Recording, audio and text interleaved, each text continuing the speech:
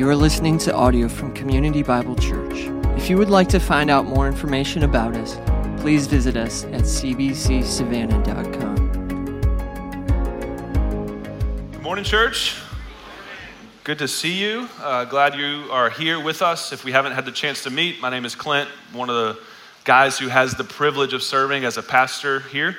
If you have a Bible, will you turn to Acts chapter 1? Acts chapter 1. If you don't have a Bible with you or on your phone, there should be some in the seat backs around you. Would love it if you would grab one of those. Turn to Acts. If you don't know where that is, it is the first book of the Bible after the gospel narratives. So if you know where Matthew, Mark, Luke, and John is, if you can find that, you can find Acts, the one right after. If you get to Paul's letters or the rest of the New Testament, gone too far, all right? Bring it on back. The reason I'm having you turn there is because this morning we are starting a new sermon series in this book, and there are two things that I hope to accomplish together in our time this morning. The first thing I want to do is answer the question, why Acts? Why have we made the decision to, as a church in this season, study through at least the first part of the book of Acts together? And secondly, I want to spend some time introducing the series, introducing the book, and we're going to get through just the first 3 verses of Acts 1 today, okay? So if you know anything about Acts, it has 28 chapters, over 1,000 verses in those 28 chapters. So at the rate of 3 verses per Sunday, it would take us over 6 years to get through this book, okay? And before you start packing your things up to leave, I want you to know, be encouraged, next week I'm planning to preach 5 verses, okay? So that means we'll be done in 4 years, okay? Now I'm kidding. Not about the 5 verses thing, because that's true. I am going to preach 5 verses next week, but the 4 years thing. As we work through this book, we are going to take a slow crawl through the first couple of chapters, and then the narrative picks up quite a bit. And again, I'm not sure if we're going to go through the whole book, but we are at least going to spend this semester in the first several chapters of the book of Acts. And the reason why we're going to spend so much time in these first few chapters is twofold. One, because of how significant they are to understanding the book.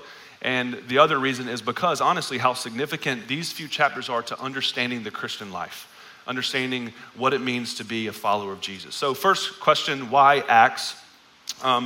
As we have prayed and considered what would be best for us this season, as we come into the room together week in and week out, why do we land in the book of Acts? There are several reasons. I'm going to give us 2 this morning. The first reason we're preaching through the book of Acts is because it's in the Bible. That's the first reason. And that sounds like a joke because the way that I said it, it's not, right? I think the start of a new sermon series is an opportunity for us to be reminded of something. And this is the thing. Genesis 1 says that God spoke creation into existence, okay? And our God is not distant or inattentive. He didn't just create and then step back to see what would happen or create and then move on to something else. He has spoken and he still speaks. And the primary way that God speaks to his people is in and through the pages of Scripture, right? John 1 refers to Jesus as the Word who became flesh, who came and dwelt among us. Colossians 1 says that he, Jesus, is the visible image of an invisible God, meaning he isn't just high in the heavens out of our ability to reach or to understand, but rather Jesus came down from heaven to us so that we could know who he is, what he has done, and what he is like. And every page in the Bible points to him. It's about him. All of the Old Testament looks forward to Jesus, and the entirety of the New Testament is about Jesus, his life, his ministry, his death, resurrection, and eventual return. And so since that is true, since these are God's words to us and they reveal to us who he is and what he's done, there is nothing more important for us to consider as we come into this room together. Again, the start of this series is a new opportunity to remember this, that what you and I need most when we come in here is not the opinion of one of our pastors or even my opinion, what I have to say, right? Let me just be honest with you. I'm not that interesting. Not that smart. There is one person on the planet who thinks I'm that interesting. It's a 3-year-old girl. She's about to be 4. She's amazing. Okay, that's it. She's the only person on the planet who would want to listen to me as much as you all have been listening to me.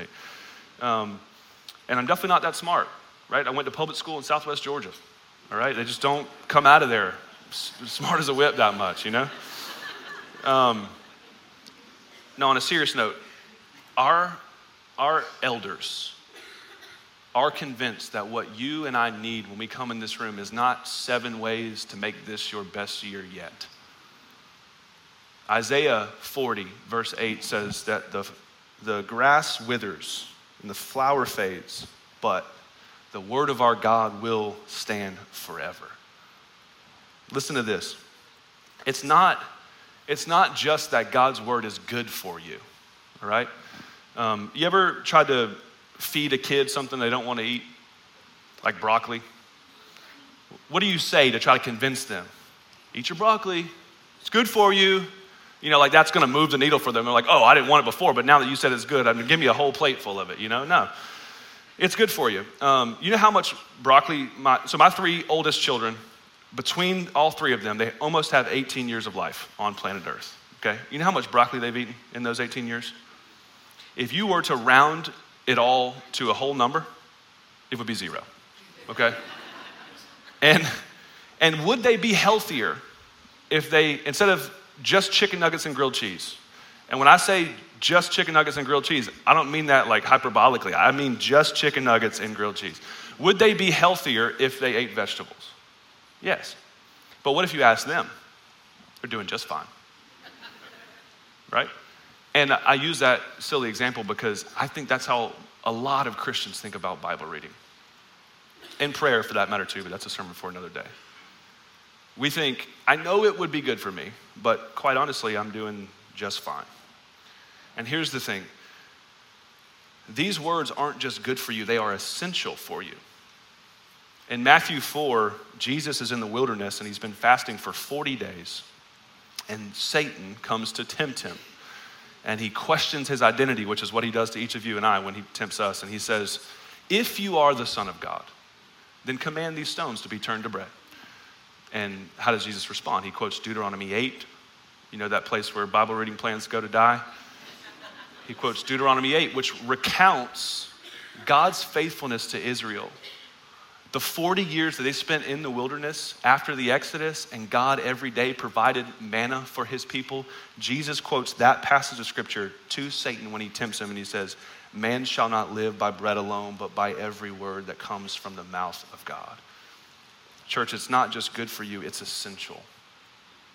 Colossians chapter 3 describes what a life of actually following Jesus looks like. The Apostle Paul in verse 16, he says, let the word of Christ dwell in you richly. Because when the word gets deep down in you, it actually changes you. The idea here is that you would it wouldn't just be knowledge of God's word. It's not just, I know what the Bible says. It's when the truth of God's word, the truth of scripture gets out of your heads and it works its way down into your hearts and actually begins to change you and make you into who you were supposed to be. This is the Holy Spirit inspired, inerrant word of God. It is our ultimate authority. It's what we preach. It's what we counsel. It's what we pray. It's what we sing. It's why we are named Community Bible Church. So why Acts? Because it's in the Bible. Not just a good thing to do, it's what we need to live. Here's the second reason. Because we want to be the church. We spent the first 3 weeks of this year defining a term that is used a lot in Christian sermons and conversations and in books and all sorts of things. And it's a word that we felt like our church needed a definition for. A word that we could provide some common language for so that we would be equipped to understand the word. And what was the word? Discipleship. Good. Here's how we defined it. A lifelong pursuit of following Jesus, being changed by Jesus, and living on mission with Jesus. I don't know if you picked up on this over those 3 weeks, but because we were kind of dripping this rather than leaning into it completely because we knew that this series was coming.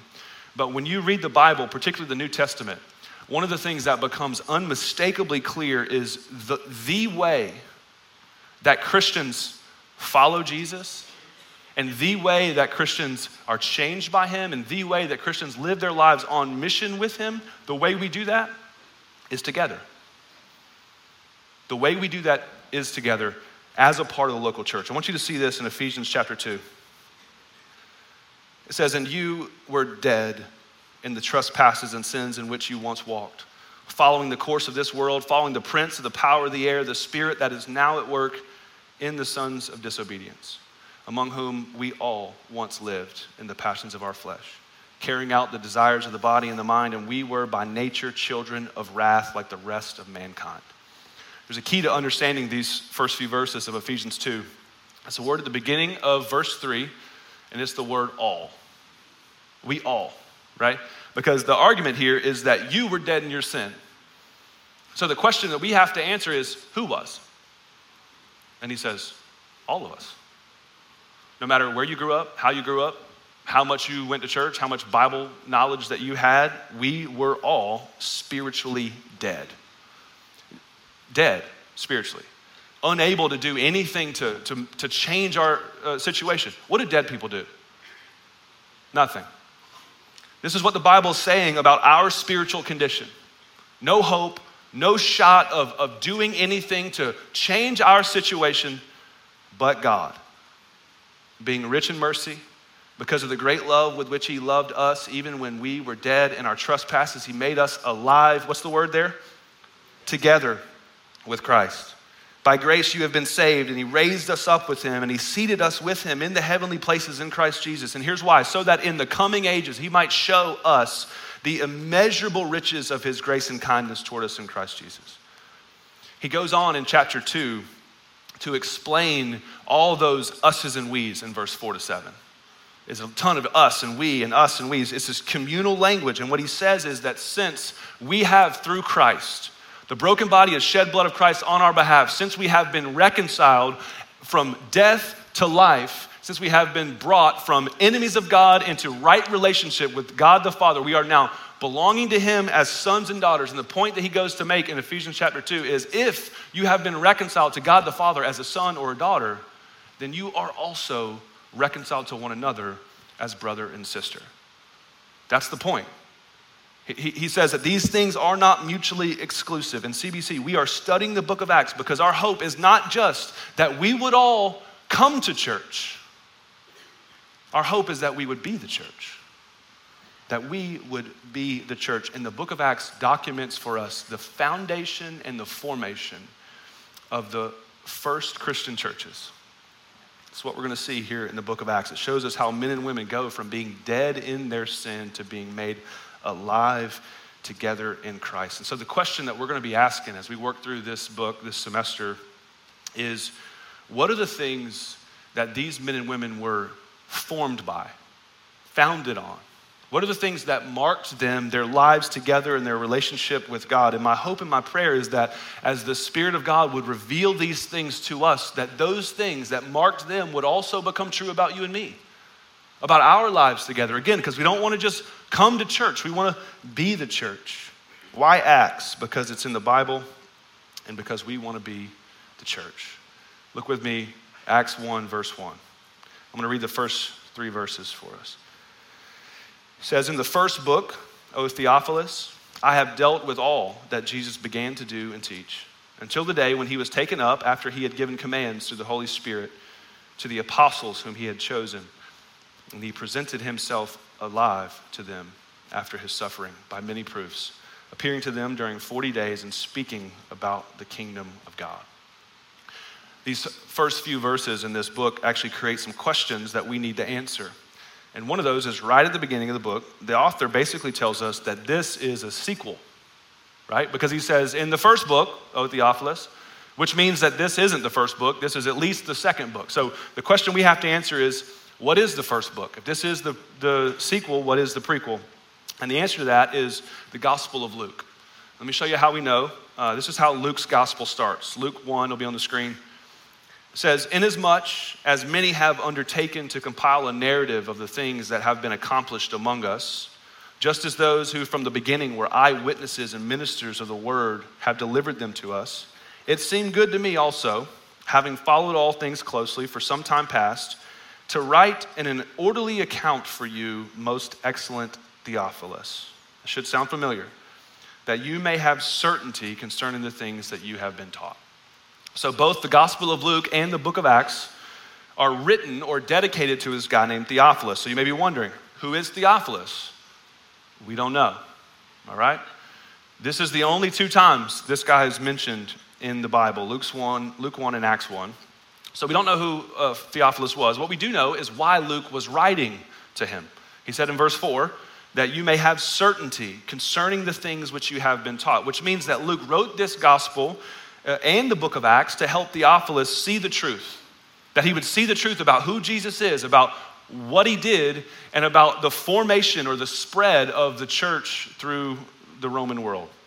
Some scholars think that the reason why Luke dedicates these books to Theophilus was because Theophilus, Snuffleupagus almost came out there. Shouldn't have said that. Theophilus was the one who was bankrolling the whole thing. That's why some scholars think that. He was paying for it. It's expensive that Luke would spend this time doing this research, this historian, to write these things down, this orderly account. Some scholars think that. Other scholars think that Theophilus wasn't even a person at all.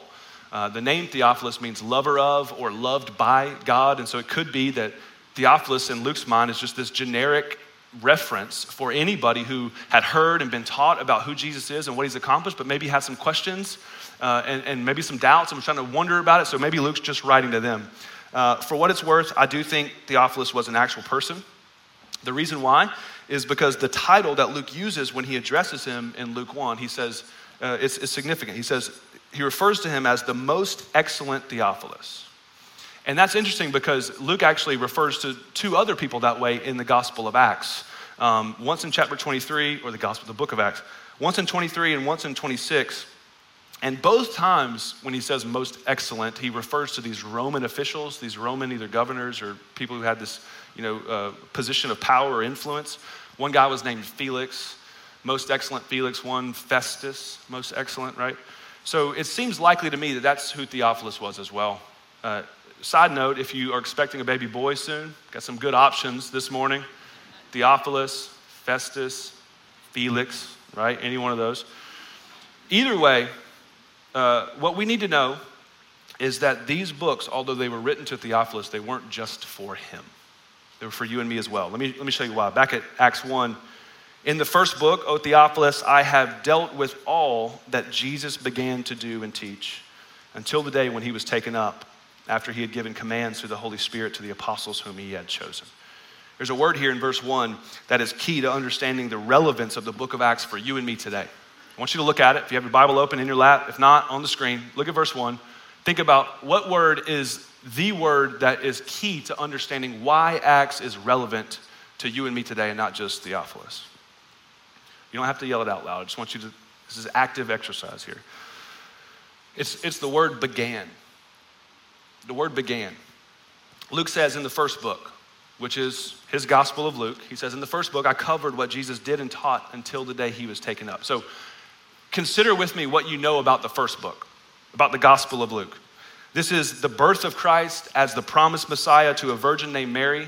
This is his miracles of healing the sick and raising the dead and walking on water and turning the water into wine and feeding the 5,000 and calming the storm. This is his preaching in the synagogues, the Sermon on the Mount, and the parables. This is his betrayal and his arrest, his ultimately being mocked and beaten and crucified on a Roman cross for sins he didn't commit. This also includes his lifeless body being taken down from that cross and put in a tomb only for a few of his disciples to come the next morning and find the stone moved and the tomb empty. This is everything from the birth to the day that he was taken up, which is the moment that after spending 40 days with his disciples, proving to them that he actually did resurrect from the dead, this is the moment that Luke 24, the way he describes it, that the body, the physical body of Jesus is carried up into heaven.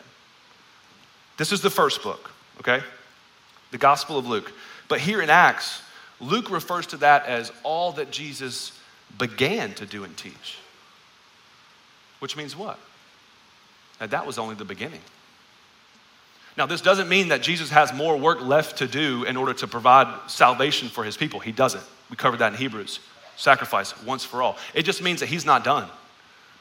That Jesus was doing and teaching, and he is now still doing and teaching. I read one commentary this week that said the book of Acts ends with a comma and not with a period. And so if you flip to Acts 28, verse 31, and you see that, you're going to be disappointed because there's actually a period there, all right? But his point is, Jesus is still working and teaching. And even though he has ascended to heaven, and we're going to cover this over the next couple weeks, the Bible says he's not taken a break for a bit, or he hasn't moved on to something else, right? Because not only has he called people to himself and reconciled them into a relationship with him, but he has reconciled a people to one another called the church, and he is actively working in their lives to change them, and he is actively working through their lives on mission with him.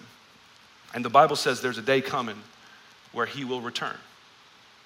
And he will restore all that sin has broken in the world. And from that moment until all of eternity, his church, you and me, those of us who have put our faith in Christ, we will be with him forever.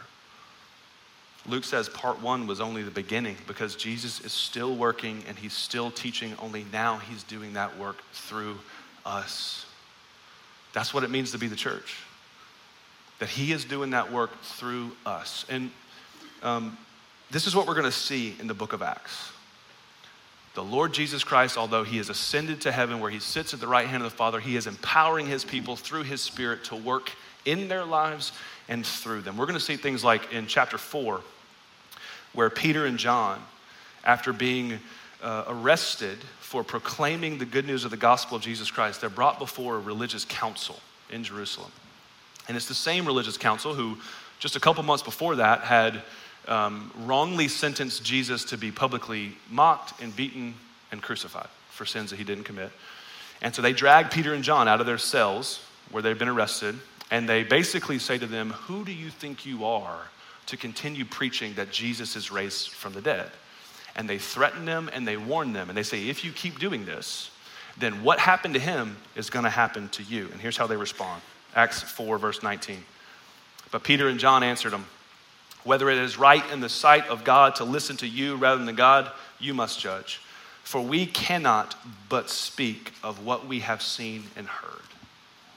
So remember, the question that we're going to ask as we study this book together is, what was it that marked them?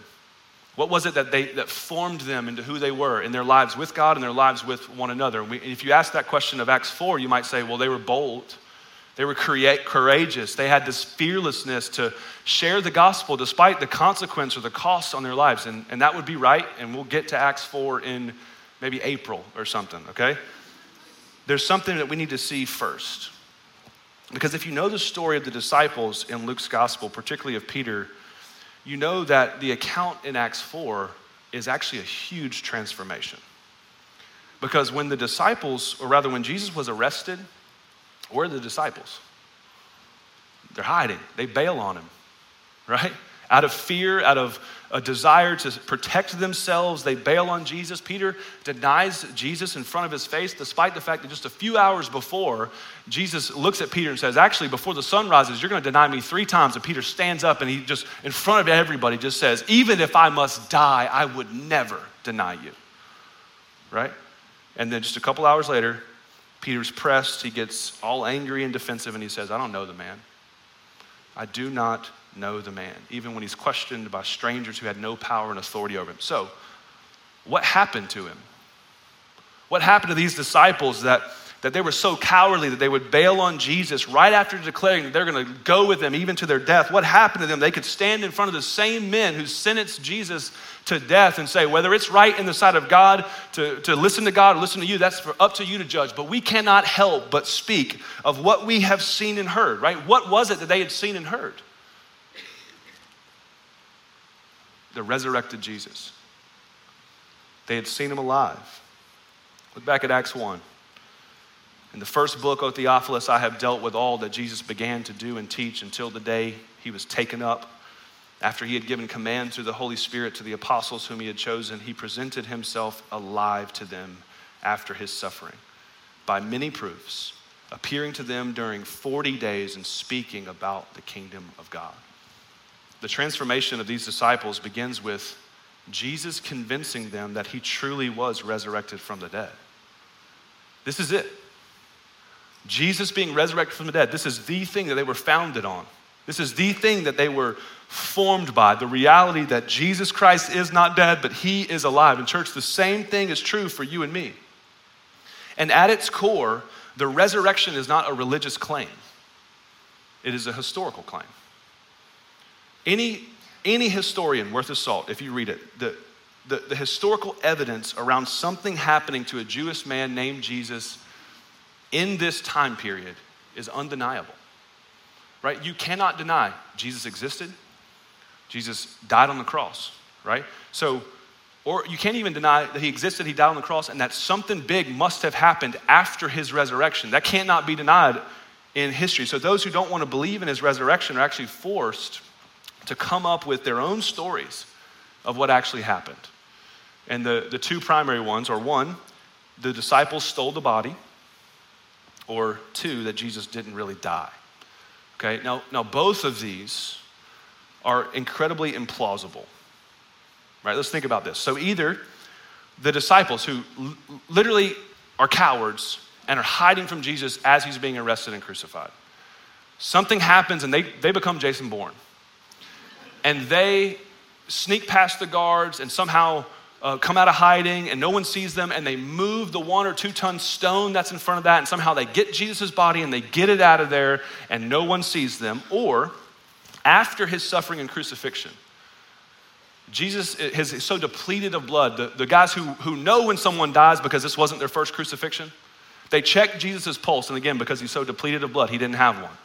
So they declare him dead, they pull him down, but he didn't really die. And the reason why people saw him afterwards is because he was alive the whole time. And somehow, after all that, he's able to crawl his way out of the tomb, come out of hiding, and show up to his disciples. So there are other theories. Those are the most popular.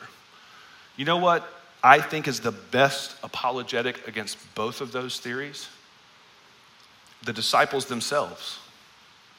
Because it wasn't just Peter, right? All 12, or 11, because minus Judas, all 12 of the disciples who had abandoned Jesus before his death eventually lose their life unwilling to deny that Jesus is alive. What happened?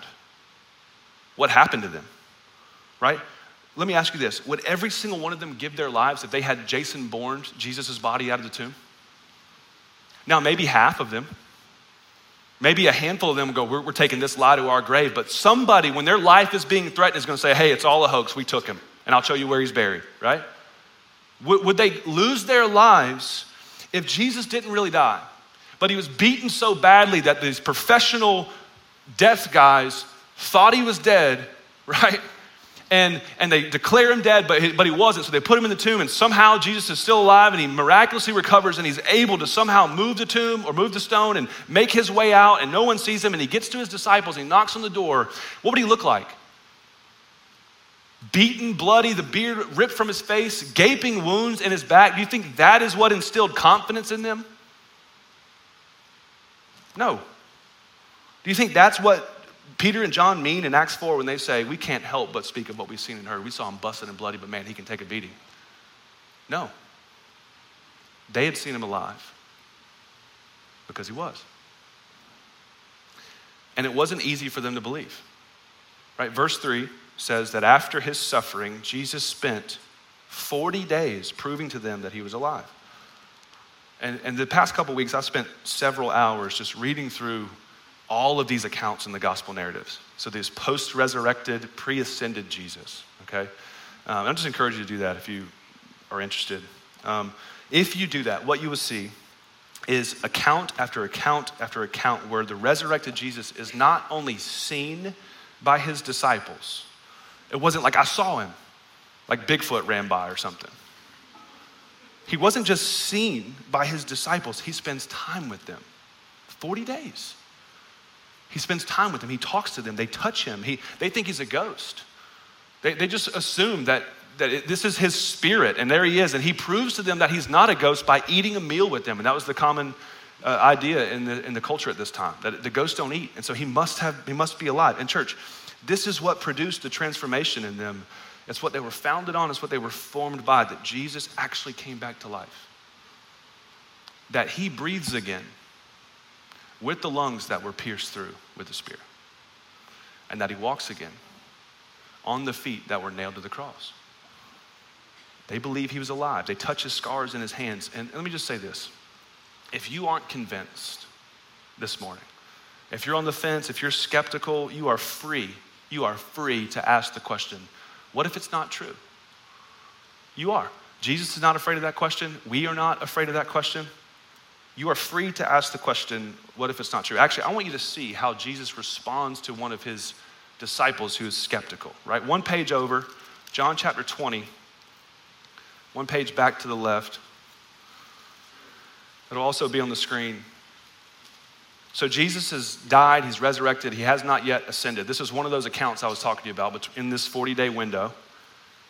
John 20 verse 24 says this, "Now Thomas, one of the 12 called the twin, was not with them when Jesus came," right? So he had appeared to them before and gone away, and so the other disciples told him, "We have seen the Lord." But he said to them, "Unless I see in his hands the mark of the nails and place my finger into the mark of the nails and place my hand into his side," he says this, "I will never believe." Now think about this. This isn't the first time that the disciples heard about Jesus dying and resurrecting. He tells them over and over and over again in the Gospels. He says the Son of Man must be lifted up. Like, this has to happen. I'm gonna die. I'm gonna be resurrected. And then Thomas here, who has been hearing that for a while from Jesus, it actually happens. He hasn't seen Jesus yet, but he hears from one of his friends who he should trust, "Hey, we saw the Lord." And his first thought is, unless I can see it for myself, I will never believe it. Okay? Imagine how Jesus could respond in that moment to Thomas. He could pop up, boom, in the door and go, "Are you kidding me?" After all of this, it's not enough for you just to hear these guys telling you that they saw me. You say, "I gotta touch him," right? That's how he could respond. Look how he does respond. Verse 26, 8 days later, which I don't know why it was 8 days, maybe just letting Thomas squirm a little bit. His disciples were inside again. Thomas was with them. Although the doors were locked, Jesus came and stood among them and said, "Peace be with you." And then he said this to Thomas, "You put your finger here, see my hands, put out your hand and place it in my side." He says, "Do not disbelieve, but believe." And Thomas answered, "My Lord and my God." Jesus said to him, "Have you believed because you've seen me? Blessed are those who have not seen and yet they believe." Again, Jesus could rebuke him, he doesn't. How gracious and kind. What does this teach us about the character and nature of Jesus? That in that 40 days, he wants them to know for certain he's alive. And not spiritually alive, just some spiritual, this is a physical, bodily resurrection, right? You are free to ask the question, what if it isn't true? Just like with Thomas, Jesus will enter into those doubts with you. But if you ask that question, what if it isn't true? You ask this one too. What if it is? What if it is true? Because if Jesus is alive, that changes everything. Jesus being alive is the key to the whole thing. It's what the church is founded on. It's what we're formed by. You think about this definition for discipleship. If Jesus is dead, there is no invitation to follow him. If he's dead, there's no identity given to us, offered to us by Jesus. If he's dead, then there is no power to change. If he's dead, then there is no mission. If he's dead, then church is not this people who are reconciled out of being enemies with God to being belonging to him as daughters and sons. And we're not this people reconciled to God and reconciled to one another. If Jesus isn't alive, church, this is just a place you come, I guess, to feel better about yourself. Paul says in 1 Corinthians 15, in verse 19, he says, "If in Christ we have hope in this life only, then we are of all people most to be pitied." Right before this, he basically says, if Jesus isn't alive, then Christianity is a lie, that our faith is empty and this life is it. This is all we have. And so don't come to church, you might as well live it up. Right? Eat, drink, and be merry. You might as well. Look again, verse 19. "If in Christ we have hope in this life only, we are of all most people to be pitied. But in fact, Christ has been raised from the dead." And why does that matter? I want you to think for a second about why does it matter that Jesus wasn't just a good teacher in the first century who helped a lot of people and then was willing to die for them? Why does it matter? Because if Jesus is alive, it means your faith isn't empty. And this life isn't the end. Death isn't the end. If Jesus is alive, then your faith isn't empty, and we can be confident that our debt has been paid in full, because church, the Bible makes no mistake that the cost of sin is death. And if death hasn't been defeated, then we still got some work to do. Right? And a lot of us, maybe we think about it this way. Maybe the bill has been paid, Like we just had this super nice dinner and Jesus covered it all, but he says, hey, why don't you pick up the tip? Or, Jesus pays your mortgage off in full. We used that illustration a couple weeks ago. But now it's up to you to keep paying the property tax and insurance. And that's a silly illustration, but that's how a lot of us live. That we think that Jesus brings us from death to life and into God's love, but it's up to us to do enough if we want to stay there. And church, that is not the gospel. Jesus did not just come, live, and die in your place, paying the penalty for your sin. 3 days later, the gospel is he burst forth, resurrecting gloriously in this physical, bodily resurrection, forever securing for you and me victory over sin and death. If Jesus isn't alive, then all it means is that he was willing to die for sin, but he was not powerful enough to defeat it. But if he's alive, we can be confident that all of our sin is paid for because every one of our sins was future sin when Jesus paid for it on the cross and when he walked out of the tomb. Church, the central message of Christianity is not primarily one of positivity. You can do better. It's not primarily one of exclusivity. We're better than other people. It's not primarily one of activity. We can actually help these other people. The central message of Christianity is one of victory. That Jesus is victorious. He has defeated sin and death. And he invites us to come to him in honesty about the messiness of our lives because he sees it all. And he doesn't offer us do better, try harder. What he does is he says, I'm gonna take your guilt and your shame, every bit of it. I'm gonna put it on me. I'm gonna take it to the cross and it will be nailed there, paid in full forever. And then I'll take my righteousness. I'm gonna lay it on your head. And so now from evermore, when God the Father looks and sees you, he doesn't see all the reasons why you don't measure up. He sees all the reasons why I have. You forever belong to me as a son and daughter and forever to one another as brothers and sisters. Jesus is alive. And so your faith isn't empty. One more thing, and the death isn't the end. Look back at verse 3, Acts 1. He presented himself, what's the word?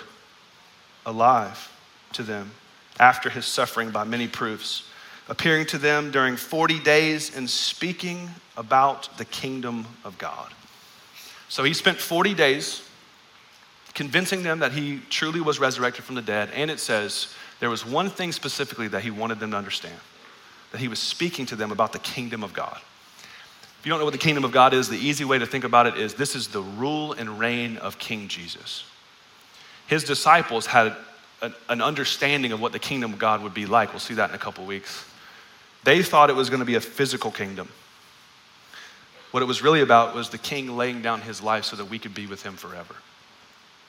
This shows us that Jesus wants his disciples to have a clear picture. Not just these guys, but you and me too. If we're following him, if we're disciples of Jesus, he wants us to have a clear picture for our lives and ultimate reality. And he's talking to them about the kingdom of God. And what that shows us is that Jesus wants us to know, church, this life isn't all there is. We belong to the eternal kingdom of God, this ever-increasing joy and gladness and worship of the God of the universe with people from every tribe, tongue, and nation forever. We read it earlier. Ephesians 2 verse 7 says, in the coming ages, millennia after millennia after millennia, Jesus died for us so that in the coming ages, he, God the Father, might show us the immeasurable riches of his grace and kindness toward us in Christ Jesus. I said this, I think Christmas Eve or something like that. I'm gonna say it as much as I think about it because it's so compelling for me to think about this is what the Christian life is about, not just this. And it doesn't mean this doesn't matter, it's that this isn't all there is. That every moment that we experience after Jesus returns will somehow be better than the one before it.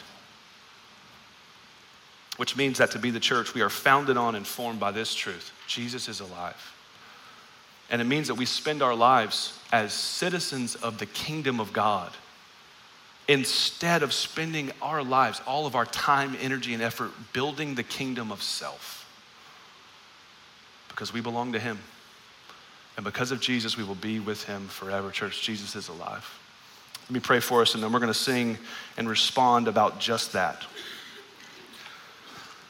Father, we're grateful for the truth of your word. I thank you that it is not up to me or any of these people to do enough to earn our way into your love and approval. In fact, you have been honest to us in your word that it is impossible. And so help us, God, to believe that Jesus is alive, that he has paid the penalty for our sin in full. For the folks in the room who are doubting God, I pray that you would meet them in their doubts, that you would, like you did for your disciples, convince them and convince us all the more that you have risen, and so too one day we will. We pray this in Jesus' name.